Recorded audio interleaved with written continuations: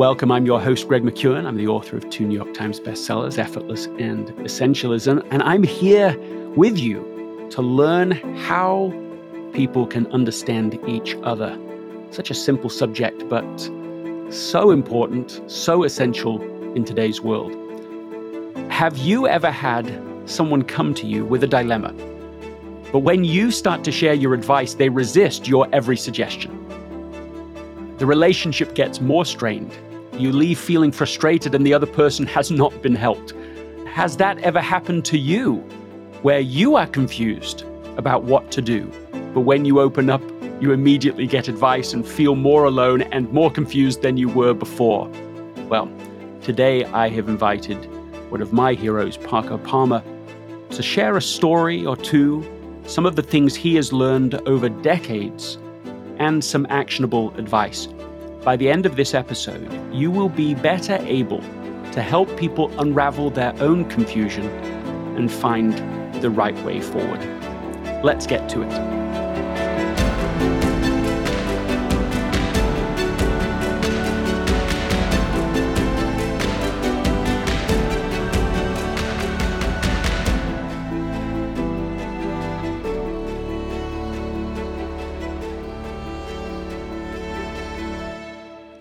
This episode is sponsored by Shopify.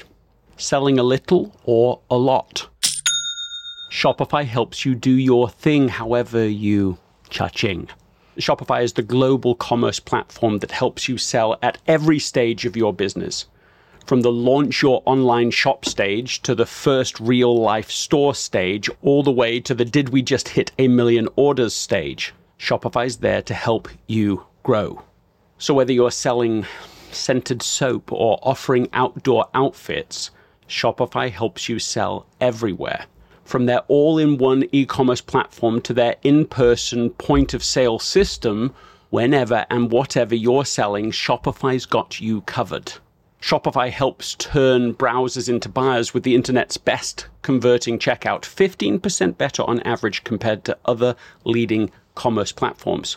So sell more with less effort, thanks to Shopify Magic, which is your AI-powered all-star. In my experience with every business that I have built, including this podcast, there are breakthrough moments, and those moments are often the result of finding the right partner. And I think that's a way to think about Shopify, because no matter how big you want to grow, Shopify gives you everything you need to take control and take your business to the next level. Sign up for a $1 per month trial period at shopify.com/Greg, all lowercase. Go to shopify.com/Greg now to grow your business, no matter what stage you're in. Shopify.com/Greg.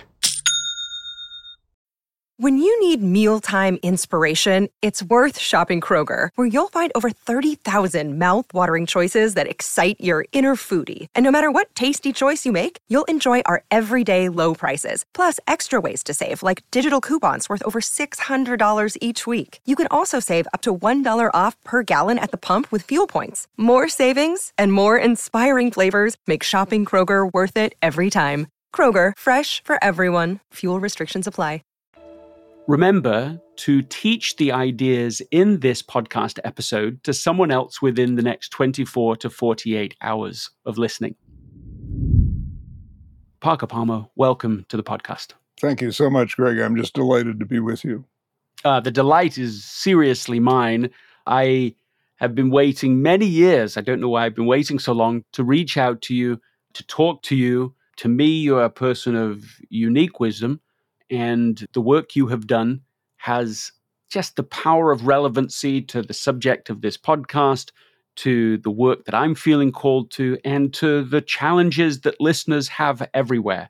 Now, for people who aren't familiar with you or your work, could you just start us off with a Reader's Digest version of your story? Sure, I can. Greg, I was born and raised in the Chicago area. Went to a liberal arts college in Minnesota. From there, I spent a year in New York City working as a student at Union Theological Seminary. Realized at the end of the year that that was not my right path, and so I went out to Berkeley in the 1960s to do a PhD in sociology. So immediately, I think you can see from my sociological interests that your topic about understanding each other is very much in my wheelhouse. I finished that PhD during that era of radical social change and upheaval Mm. in 1969, having expected fully to go into the academy. But as we all know, that was an era in which the cities were burning, the racial crisis was on the front burner, as it always is in this country. Mm. And a great deal was happening that made me feel called not to the academy, but to the streets of the city. So in 1969, I moved to Washington, D.C., and became a community organizer working on racial justice, working to build community against redlining and blockbusting and all of the racist strategies that this society has to keep us apart, to Mm. keep us from understanding each other. And after 5 years of that work, I decided to take a sabbatical. It was very grueling work, very demanding work.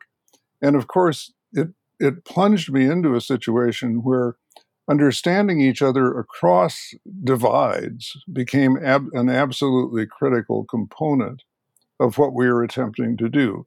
You can't use the words build community or work for racial justice without caring about understanding each other. Mm. So in 1974, I took a sabbatical for a year at an intentional Quaker community near Philadelphia called Pendle Hill, 80 people living a really radically egalitarian life, everybody making the same amount of money, running a small adult education center, cooking and raising our food together, making decisions together, meeting every morning in silent meeting, Quaker style, to try to discern what we could about our own ongoing callings.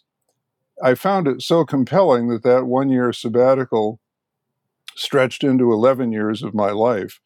And it was an intensive for me in all of the strategies of nonviolent social change, which is really what I had wanted to hone after 5 really challenging years as a community organizer. So when I came out of that, I felt there is no institution that can accommodate my sense of calling, which had by that time become not only the calling of an activist, but the calling of a writer and a teacher, but in a larger classroom than any institution has to offer. And so that set me out on an independent career writing. I'm 83 now. I've published 10 books and founded a nonprofit called the Center for Courage and Renewal, which for the past 25 years has been working with a kind of public code, I guess, that represents a lot of what I learned as an organizer and through my experiences living in community with other people and all of the complexities that come with that. And as you know, Greg, I've written about a variety of things: education, democracy, social change, leadership, spirituality, community, always wanting, the freedom to explore where I felt led to explore, and learning as time went by that even in those years when I couldn't make a living by writing, I made a living by traveling around the country and speaking to people who'd read something and wanted to hear more. So, universities, medical schools, professional associations, foundations, religious communities, community organizations. It's been a very rich, rich journey across a wide variety of institutions, but better than that, a very wide array of people. And I'm enormously grateful for it and just glad to share with folks and continue to learn for myself whatever it is we can figure out about this crucial, crucial subject of understanding each other. Here you are. You've spent a lifetime not just trying to improve your own ability to do that, to upgrade your own ability to hear, that voice of conscience within you, but then also to be able to hear that interpersonal voice of conscience, something like that, where you can actually bridge these divides and connect with other people and really communicate heart to heart and somehow beyond the symbols of words and language, but also have been instrumental in codifying that process and teaching it to other people. And I wonder, as you think about all of that experience, is there a story that comes to mind that just captures or names, what that has been like? What happens when people start to be able to hear each other more deeply and understand each other more deeply? Yes, there is more than a few. So I'm going to try to pick one that seems representative of the larger scope of the work. Perfect. So a little bit of context. In the early 90s, I established a nonprofit called the Center for Courage and Renewal.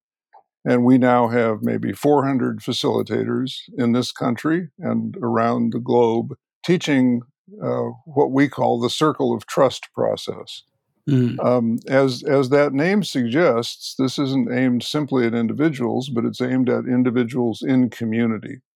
And for us, a circle of trust is typically 25 people, often from the same profession, but not always. Sometimes people from many different walks of life. But in the professional world, we've worked intensely with physicians, K through 12 teachers, college and university professors, administrators, healthcare workers across a range, religious leaders, social change activists, and so forth.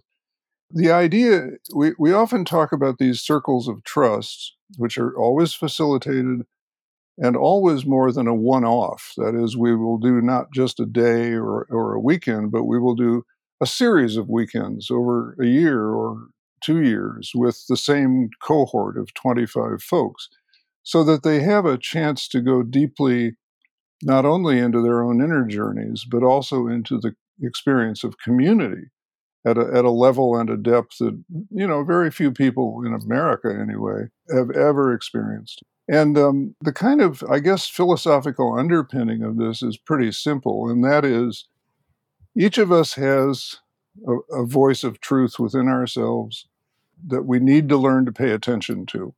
If you think about education in this country, there's not much emphasis on finding truth within yourself. There's a lot of emphasis on finding it from expert opinion or textbooks or whatever. But to look within for that voice of truth that every person has seems to us critically important. There's also a very important source of truth, insight, leading that lies between us. It's relational truth based on relational trust. So we understand our circles of trust to be ways of being alone together or solitude in community. And it's an amazing and remarkable dance that we do where people have a chance to speak into the center of the circle, which we understand as safe space, made safe by a community which agrees to a few basic operating principles, one of which is no fixing, no saving, no advising, and no correcting each other. As you were alluding to earlier, so often when someone comes to me, asking for help in figuring out a life issue, I'll listen for a few minutes and then I'll start giving advice, or I'll tell them how they ought to look at it, or I'll suggest that this worked for me, I'm sure it will work for you. And that actually does make a person feel unheard, alienated. And there's this great, great hunger, not only in the US, but around the world, for people to feel seen and heard. It's just one of the basic human needs that is rarely met.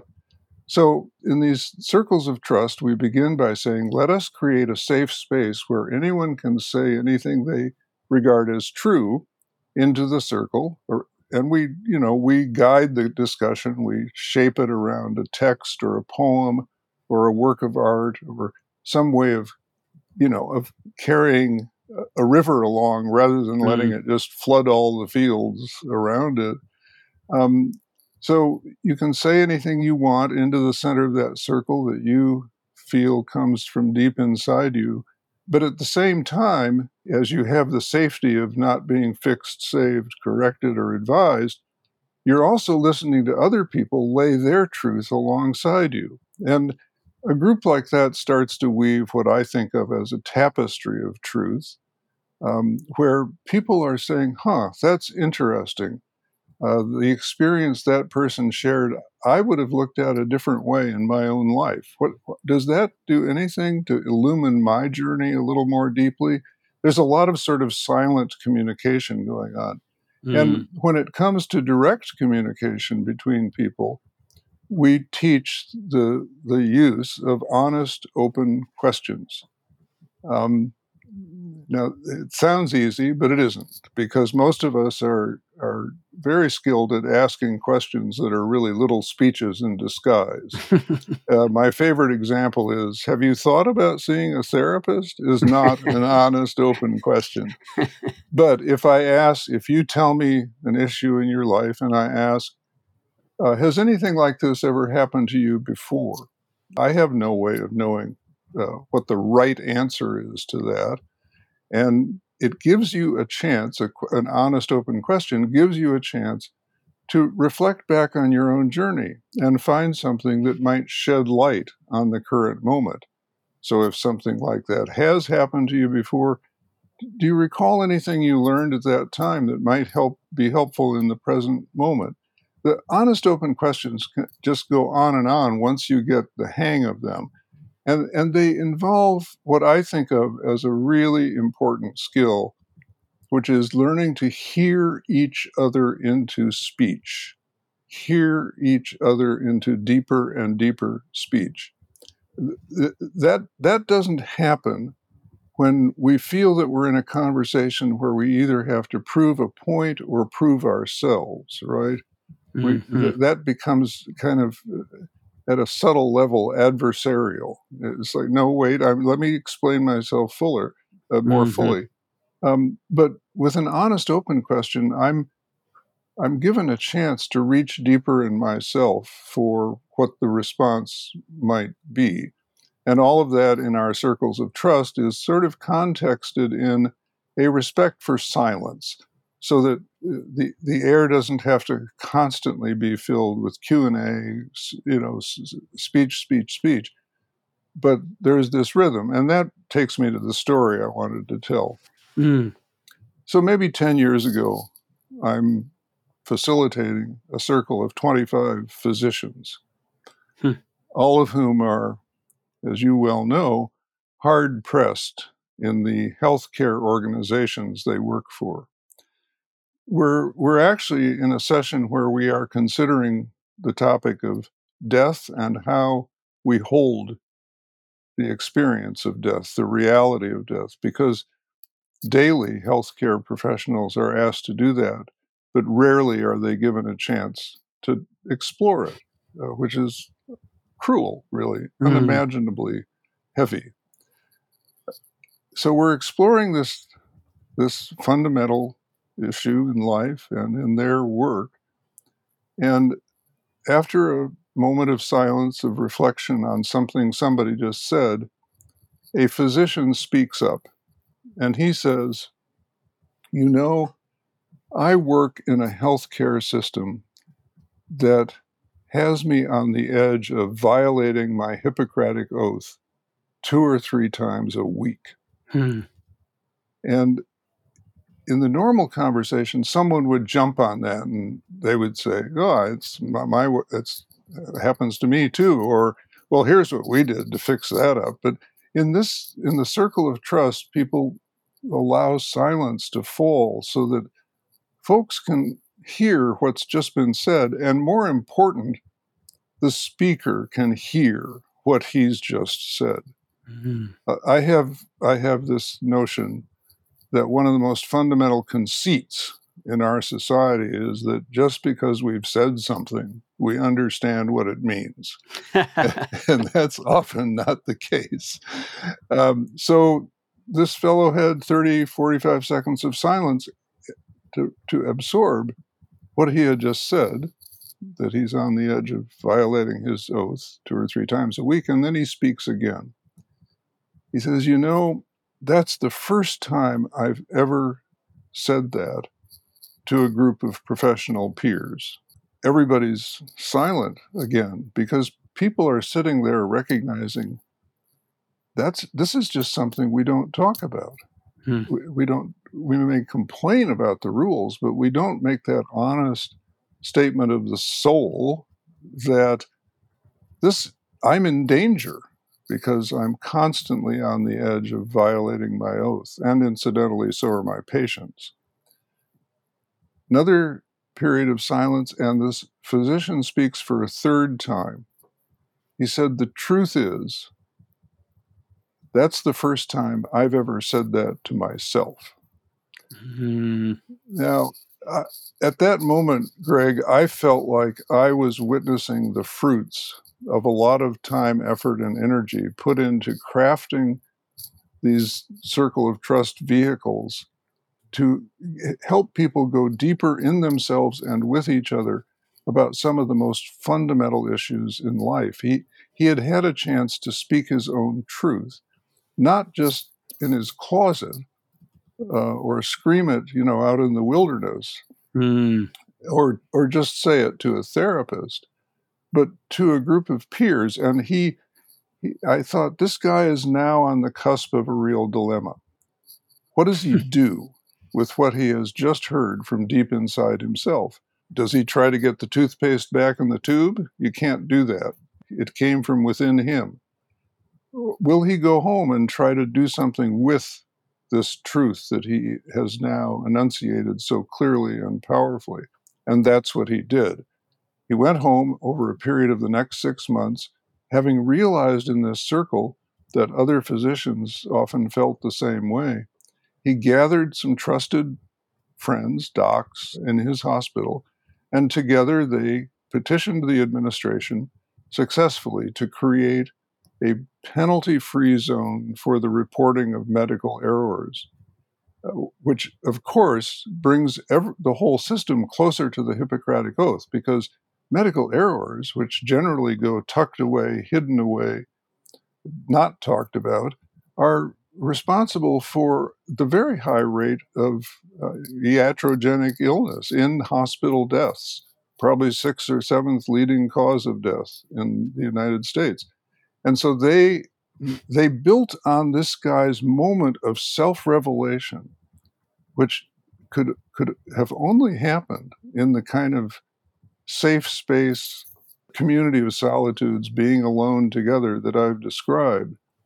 And it manifested in concrete and meaningful, effective organizational change.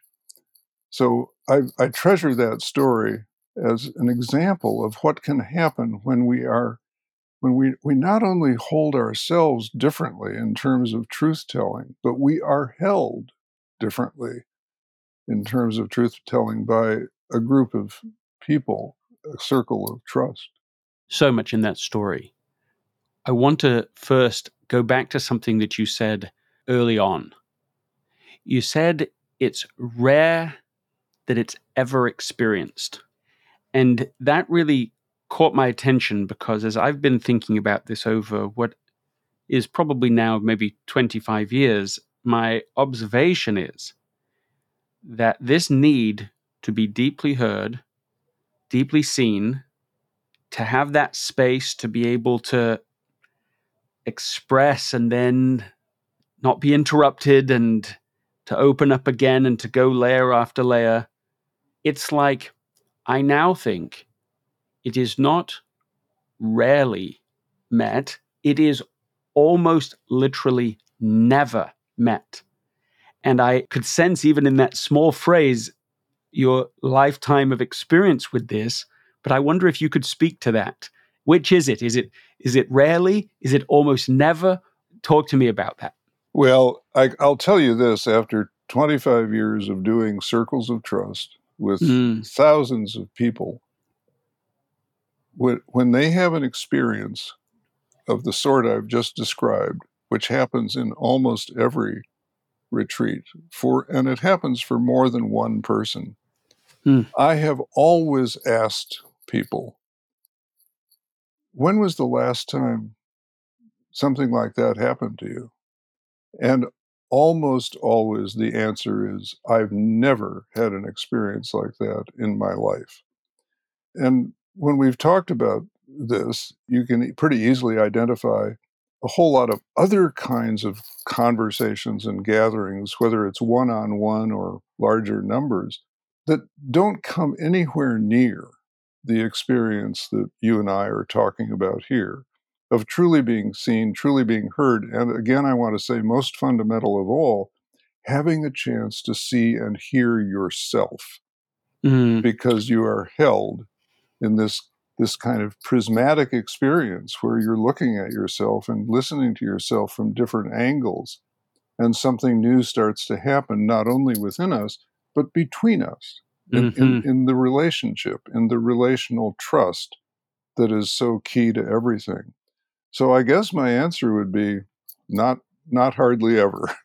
Yes. Let's just stay with that for a second. What, from your point of view, is the cost of that to the individual, to families, to businesses, to society? Like, what is the cost of having this deep need routinely, continually, perpetually not met? Well, I can give you a nutshell on that pretty quickly. It's humongous, the cost is, to individuals and to institutions. It's humongous in the following sense. Socrates said the unexamined life is not worth living. And we've got millions and millions of people walking around with unexamined lives because there aren't any opportunities to examine them in the way we're talking about. And when I got old enough, I'm 83 now, but I think it was when I was 70, I figured I'm old enough to amend Socrates. So I came up with Palmer's First Amendment to Socrates' dictum, which goes like this: if you choose to live an unexamined life, please do not take a job that involves other people. I like it. Because, as we were touching on earlier, Greg, my capacity to understand another person begins with my capacity to understand myself. If I haven't worked away at that inward journey of self-understanding, of the examined life, whatever you want to call it, how in heaven's name can I possibly discern anything deep and true and real about another human being? Can't even do it for myself. There's a lot of places I want to go with that, the conversation we're already building here. But the place that has energy, I would say, in you is this relationship between understanding self and understanding each other. And I think what I really hear in you is not that they're just interrelated, but I think what I hear from you is that you cannot understand yourself without somehow creating space between people to communicate and be heard. Like, one way to think about understanding self versus understanding other people is there's two separate processes. I go into the closet myself, I come out understanding me, I am a new person, and now I can communicate with other people. Very separate. Another is really overlapping Venn diagram. Mm-hmm.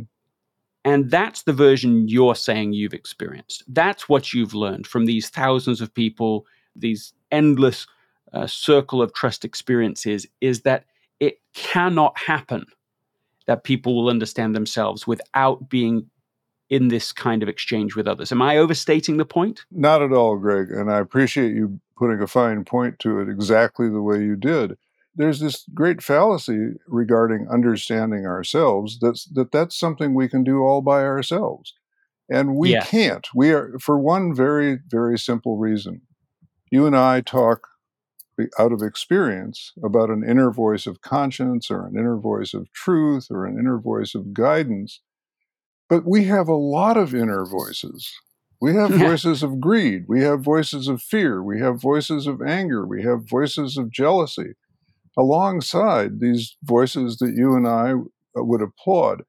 People have I have a very hard time discerning which voice I'm listening to. It may be determined in part by the headline I read this morning that has made me Mm, raging angry about mm, this or that. And now I'm listening to that voice of anger, which always behind it has a voice of fear.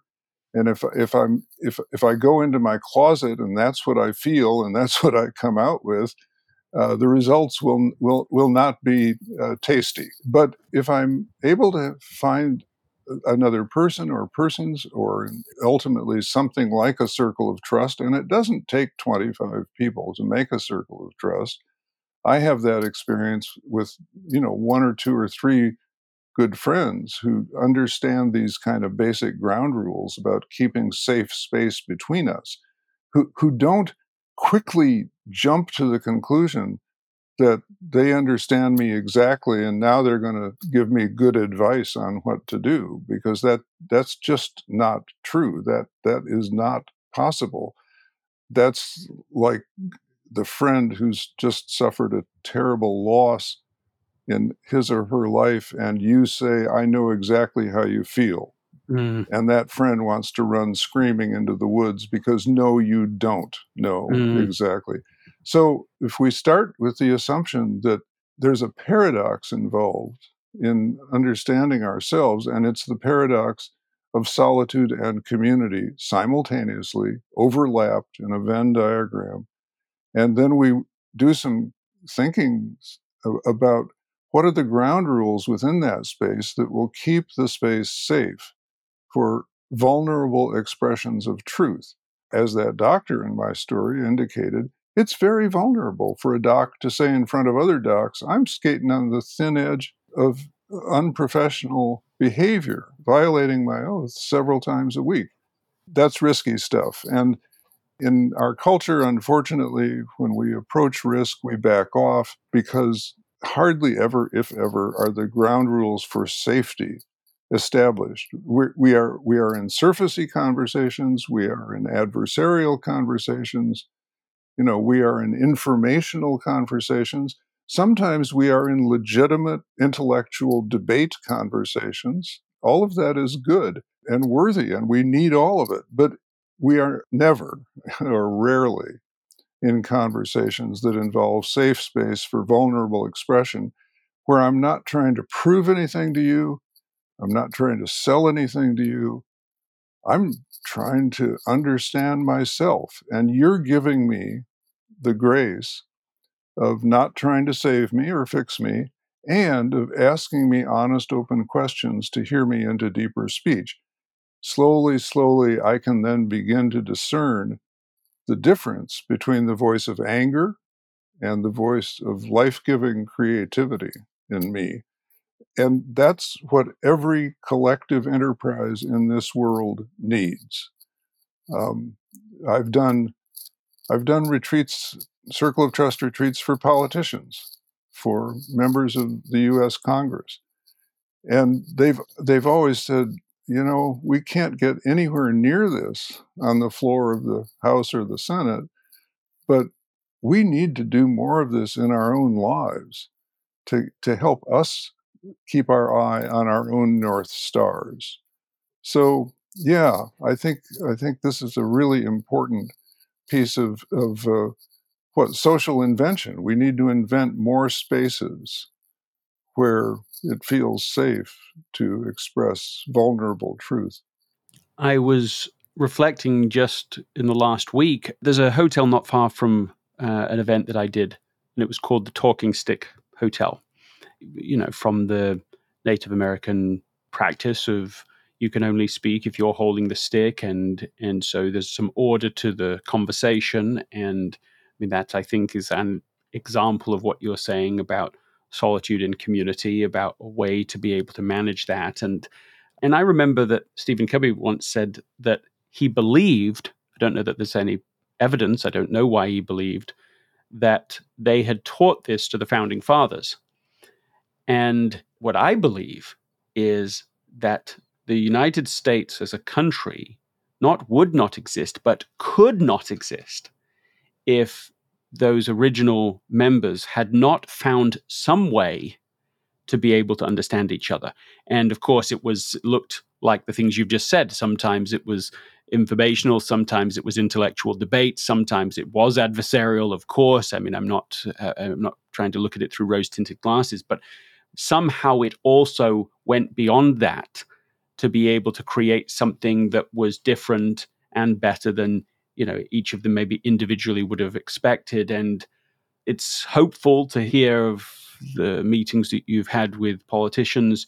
I see it as a material risk to the democracy itself if people cannot learn how to understand each other beyond the surface and the polarization. Am I exaggerating the concern? What's your view? I don't think you're exaggerating it at all. I think it's a very serious concern, just as you phrased it.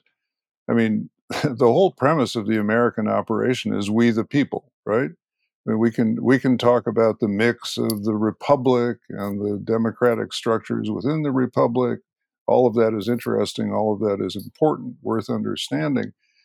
But when push comes to shove, it's we the people who are supposed to be running this show. And I think it's fair to say at the moment that in no meaningful way do we the people exist in the United States of America. And I'm not romantic either as an old community organizer. I certainly have no illusions about wouldn't it be nice if everybody got along? Everybody won't get along.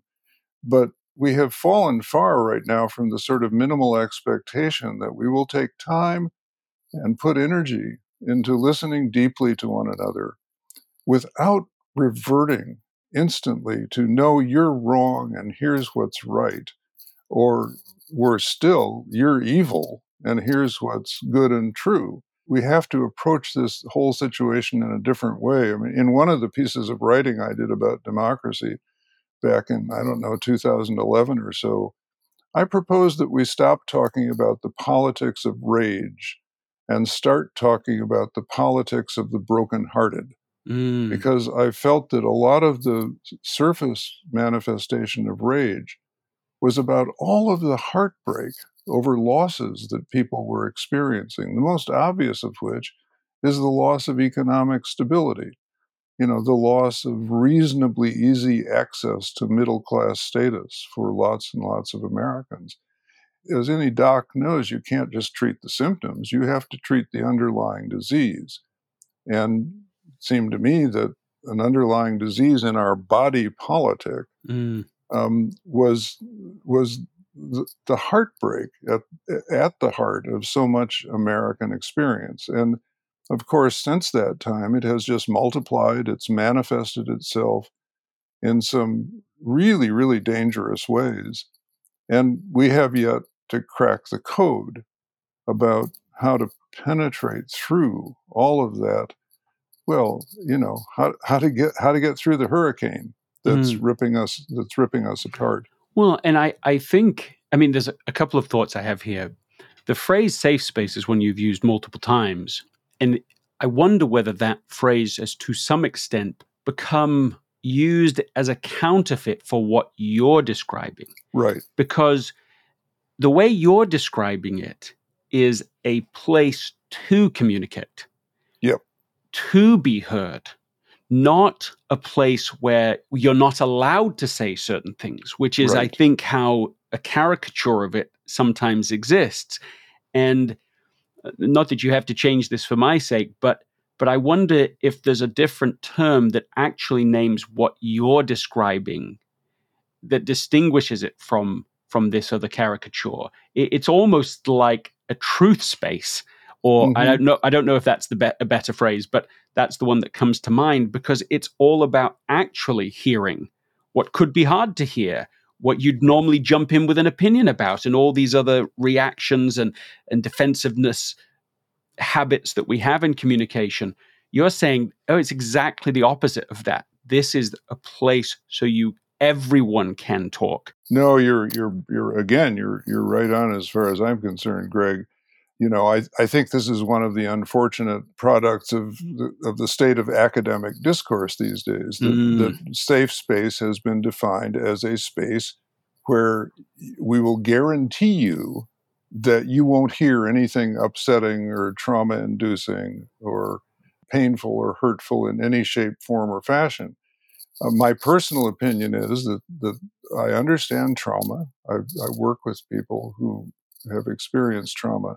But in higher education, I think a rule like that shuts down the whole challenge of exposing all of us to stuff that we haven't thought about before or haven't heard before, or that challenges our taken for granted assumptions. That's what education is supposed to be about. So in our kind of safe space, and I would be fine with the phrase truth-telling space or something like that, in our kind of safe space, we don't guarantee that you won't hear anything upsetting or challenging. What we guarantee is that you will be at complete liberty to express that which is most vulnerable in you without fear of critique or put down or marginalization, but with a promise that you will be listened to and heard into deeper and deeper speech.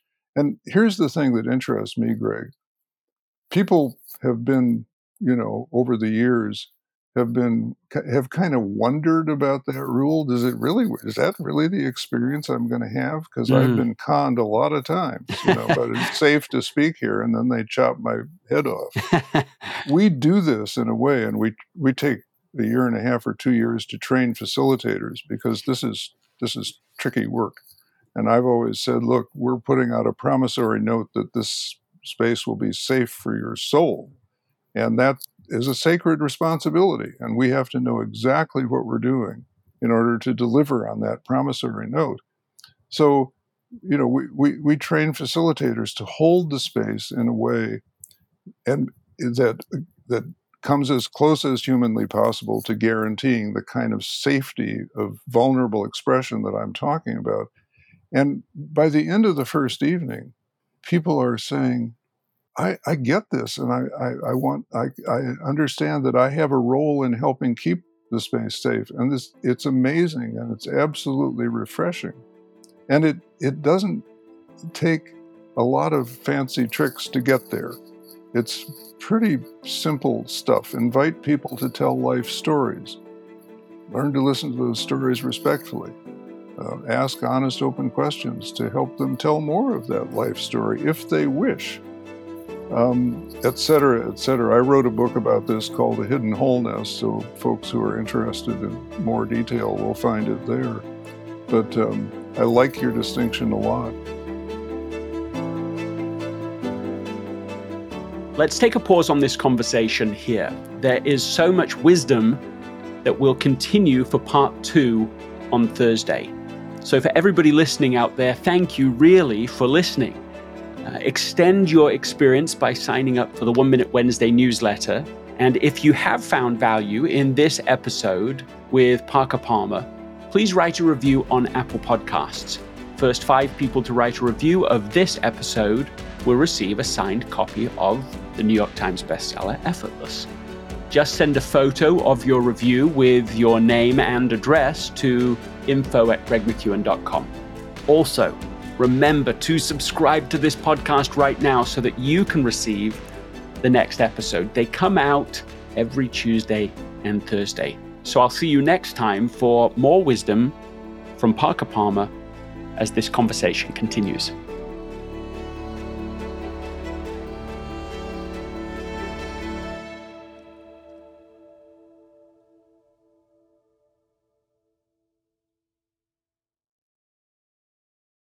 This episode is brought to you by the Yap Media Podcast Network. I'm Hala Taha, CEO of the award-winning digital media empire, Yap Media, and host of Yap Young and Profiting Podcast, a #1 entrepreneurship and self-improvement podcast where you can listen, learn, and profit. On Young and Profiting Podcast, I interview the brightest minds in the world, and I turn their wisdom into actionable advice that you can use in your daily life. Each week, we dive into a new topic like the art of side hustles, how to level up your influence and persuasion, and goal setting. I interview A-list guests on Young and Profiting. I've got the best guests, like the world's #1 negotiation expert, Chris Voss, Shark Damon John, serial entrepreneurs Alex and Layla Hermosi, and even movie stars like Matthew McConaughey. There's absolutely no fluff on my podcast, and that's on purpose. Every episode is jam-packed with advice that's going to push your life forward. I do my research, I get straight to the point, and I take things really seriously, which is why I'm known as the podcast princess and how I became one of the top podcasters in the world in less than 5 years. Young and Profiting Podcast is for all ages. Don't let the name fool you. It's an advanced show. As long as you want to learn and level up, you will be forever young. So join podcast royalty and subscribe to Young and Profiting Podcast, or YAP, like it's often called by my YAP fam, on Apple, Spotify, CastBox, or wherever you listen to your podcasts.